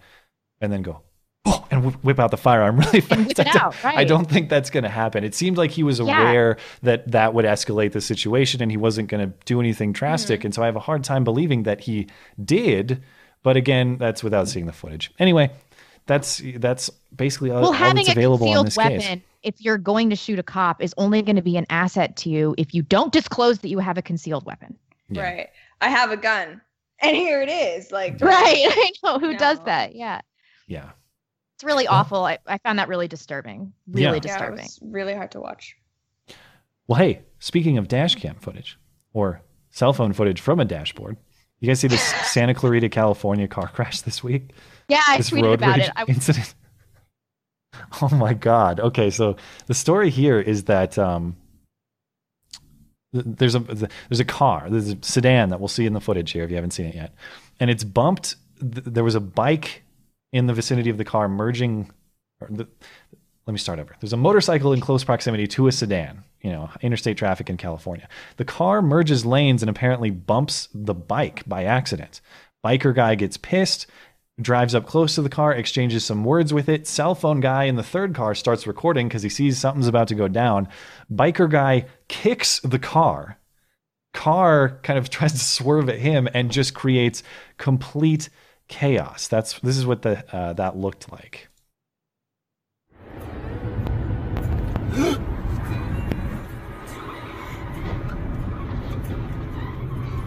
Okay, we're stopping. And they flipped a truck over too in the process. Okay, stop. And then there was this great, on Facebook, Milo put out this great kind of meme of it, but the biker is a Trump tweet, the car is liberals, and the truck is the media. So here comes Trump beside the car, gives it a kick. The liberals freak out, crash their car, and flip over the media truck. And you'll notice that the Trump tweet, the biker in this case, speeds off, and that's actually what happened. The motorcycler is still at large. Now, the truck driver, the truck that got flipped, was hospitalized, non-life-threatening injuries. Sounds like that person's going to be fine. So we're not dealing with death or serious injury, it sounds like. But I hope they catch that motorcycle guy. It's not cool. Can't kick cars like that. Yeah.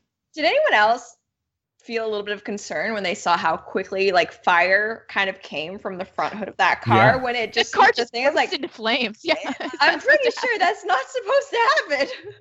Yeah, I maybe someone who's more keen on. We got a lot of listeners who are keen on car stuff who could probably explain to us how that would happen.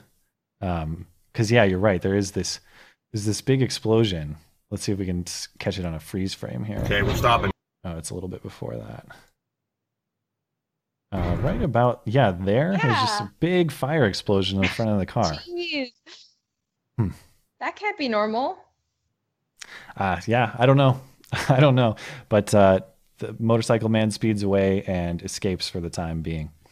Anyway, just a crazy clip. But I have a crazier clip. I have the surprise cringe to end all surprise cringe if you're ready for it. We might want to catch up on Super Chat before we do that. Is Blonde still here? She's frozen for me. She's frozen for me too. Oh. Okay, well then, let's see. But it's kind of nice that it's not me for once. Well, I swear this isn't a bit. I'm not kicking Blonde out. I'm not firing her. This is not, she actually has disappeared. Okay, so she's dropped. Let's see if we can get her back. Come on, Blonde. There we go. Oh, you're back. What? I don't know. The call just dropped me. I blame you. This is your fault. I swear I didn't. Super chat. I didn't do anything. Yeah. So let's do super chat and then the cringe to end all cringe. We just got a $100 donation from Valate. Thank you very much. Thank you. Just joined to say hi to Roaming. Matt never uses my articles on the show. No, I didn't study finance, blonde, but I have money anyway.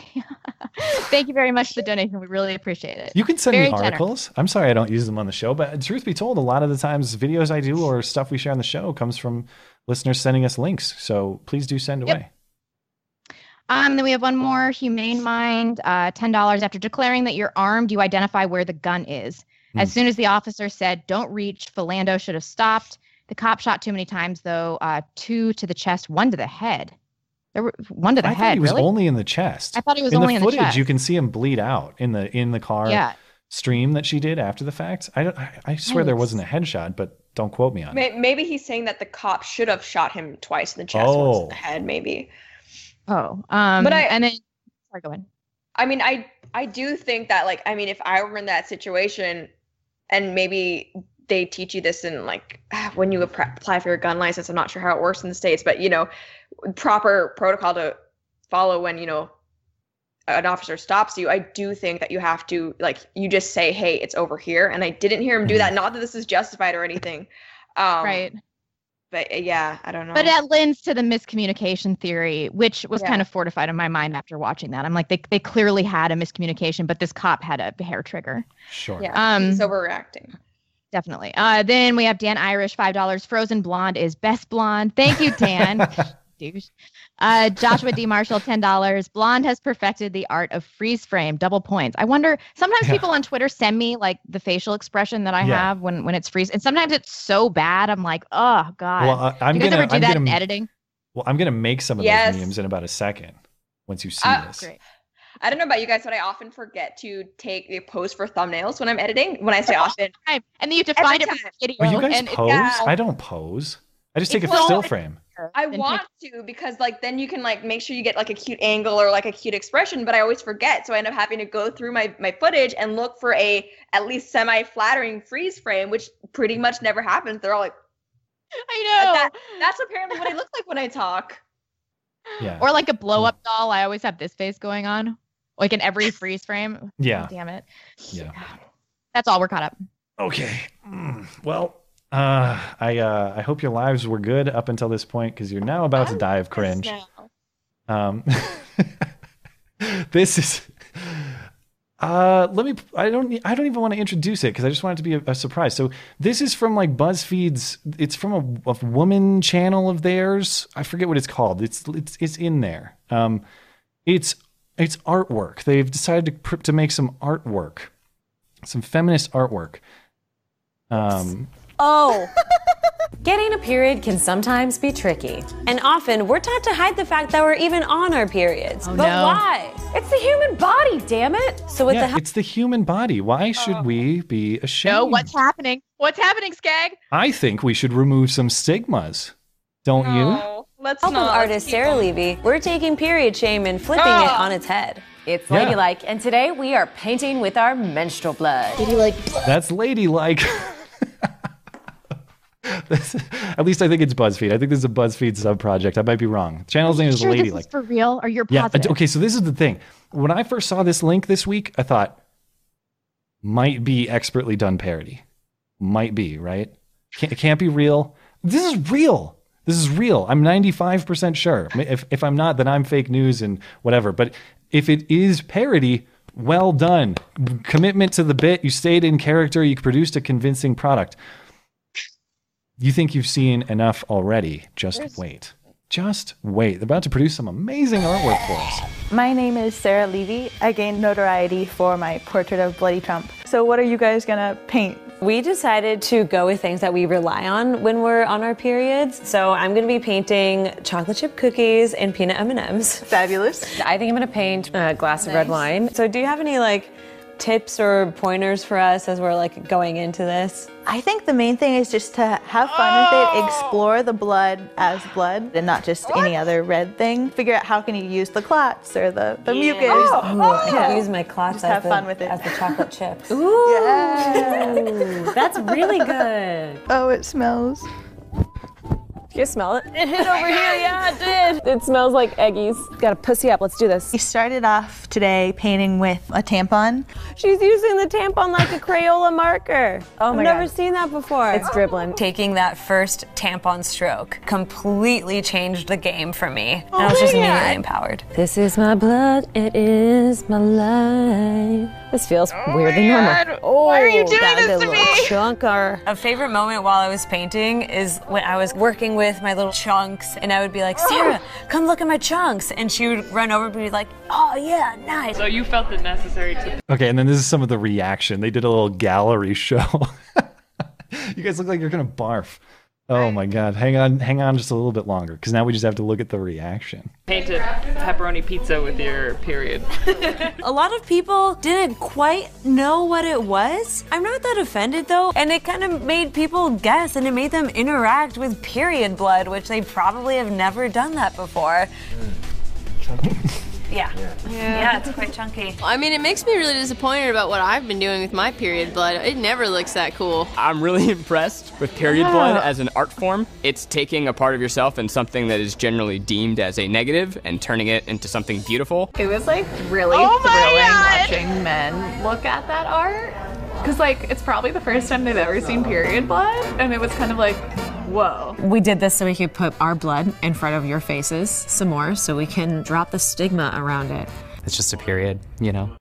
Yeah, you know, guys. It's just a period. No stigma. I hate you right now. I hate you. You know what? This is real because I recognize some of the Buzzfeed people. Like they're the overweight one and the one that looks kind of like ambiguously ethnic with short hair, the girl. Like they work for Buzzfeed. So this is real. Yeah. I'm almost speechless at this because I don't understand I guess, do I have to be gross and go with the logical extent here? I mean, there's the male equivalent to this. Hey, we're tired of being stigmatized for our fill in the blank. We're going to make artwork with it. Or, hey, tired of being stigmatized for various other bodily functions. We're going to paint with it. No, that's just biohazardous waste. No one's shaming you for having a period. We would just like to have it done privately, where I don't have to talk about the chunks. Can't we for just example. have our gross little body secrets, every one of us, and not talk about it with each other? That's all I want. I don't want to hear about anybody's poop, anybody's periods. I don't want to know. Yeah. I don't see why they feel the need to like literally put their periods in our faces. Yeah. Why? Have you ever felt stigmatized about your period, like ever in your life? Me neither. No. And I think they talk about, I'm glad a lot of those men had to look at it because that's like the first time they've had to see it. Well, but I don't know any guy who looks down upon women for it. I think for most of us, if you were to talk about it, it's kind of embarrassing for us because not because we look down on women for that function, just because we don't get it. You know what I mean? It's kind of like it's gross. That's it. It's just gross. Because gross, but because it's kind of embarrassing too. Like it's a woman thing. We don't get it. We're not mad. We're not angry at you. Actually, from the experiences I've had with like guys and periods, all the guys I've known have been like kind of clueless about it, but they want to like try to make you feel better, and they're sorry. They understand it sucks, and they're sorry about it, but they don't really know. And like it's kind of like. I mean, it's a foreign concept to them that you bleed every month, so it freaks them out. But, they don't. I've never had a guy like, your dirty period. Yeah. I can't even like make fun of what that would sound like because I have no idea. Yeah. Where's the campaign to stop boner shaming? Where's that? Right, yeah. Exactly. We've been tucking them up for far too long. It's time they were. I'm sick of putting it in my waistband. Exactly. Nah, that's really only an issue for like, adolescents, dude. When you're in high school, you got to become a professional uptucker. And once you're an adult, it's no longer an issue. But those kids shouldn't be shamed. You're right. Yeah, every single bodily function should just be out in the open, right? Just no boundaries. Well, yeah. God, they're like the chunks. Why? I'm so tired of bathrooms having stalls. We need to stop stigmatizing people taking a shit or whatever else. No, some things are just nice and private because we like privacy for things that are kind of personal and gross. Damn it, Matt, I was gonna have spaghetti tonight. how did I think they I'm going to collect- lose my cores if we watch any more of this. Yeah. Anyway, apparently real. And I don't have the page brought up. I could probably find it. Just in case you think this is fringe. I don't have the link in here. It's on their page, their ladylike page or whatever. It's a pretty even split of likes and dislikes. It's about 40,000 up and 40,000 down. And it's actually more up than down. So that's the world we live in. This is feminist empowerment. You might be empowered, but you won't have the power to find a spouse. So good luck with that. You will be unhappy in painting for the rest of your life. I hate this shit. It makes me hate my own gender. It's really annoying. Well, I just don't understand why they're so gross. Like, why do feminists always have to be gross? Like these feminists, I don't know. They're unappealing to every sense. Like you're not good to look at. Apparently, they smell bad, judging from what they're describing their periods. I was like, why can't you? You have plenty of, there's plenty of embarrassment for the men in there too. You have the guys.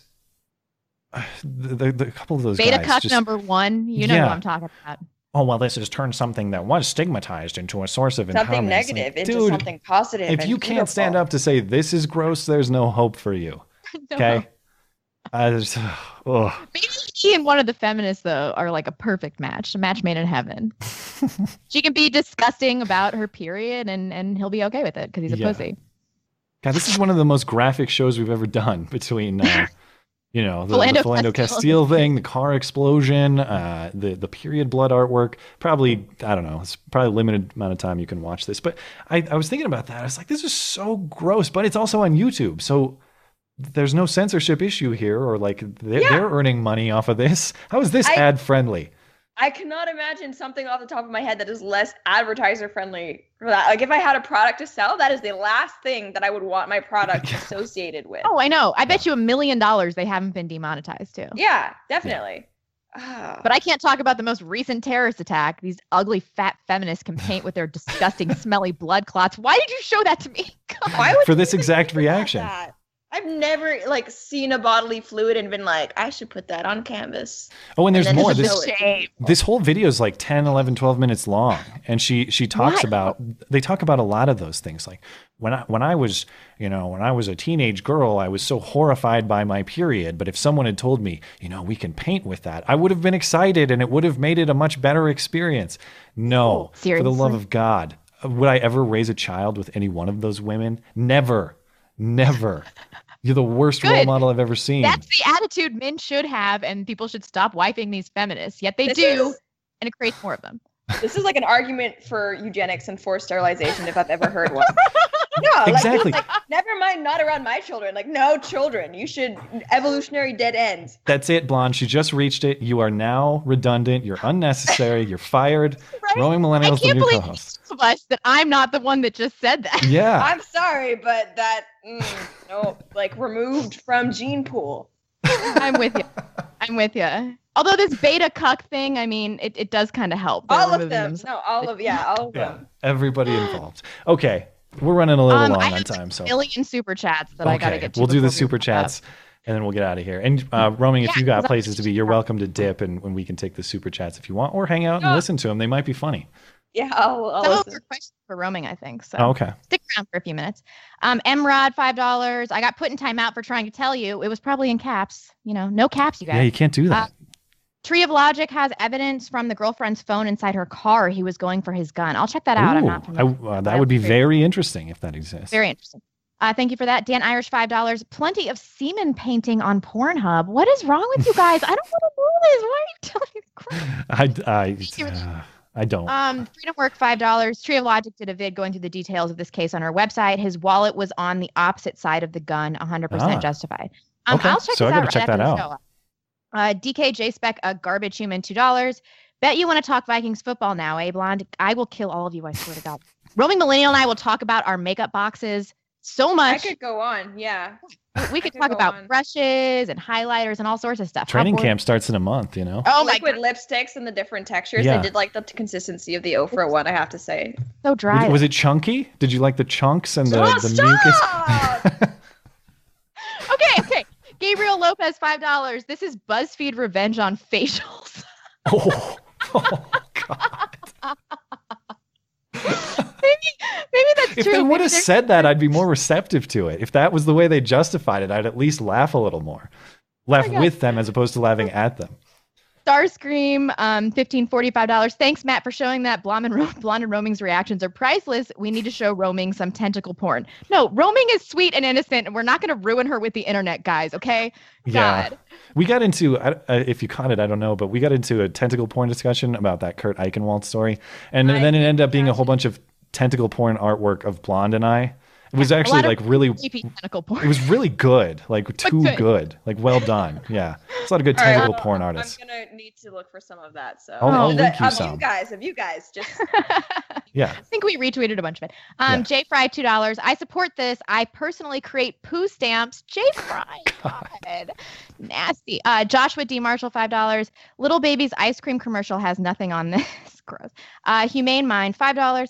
Officers are trained to only draw their weapon if they need to kill. You train to shoot 2 in the chest, 1 to the head. Okay. So that's what he meant. That's what he meant. Richard W, $5. Every boner is a blessing. Hashtag in boner shaming.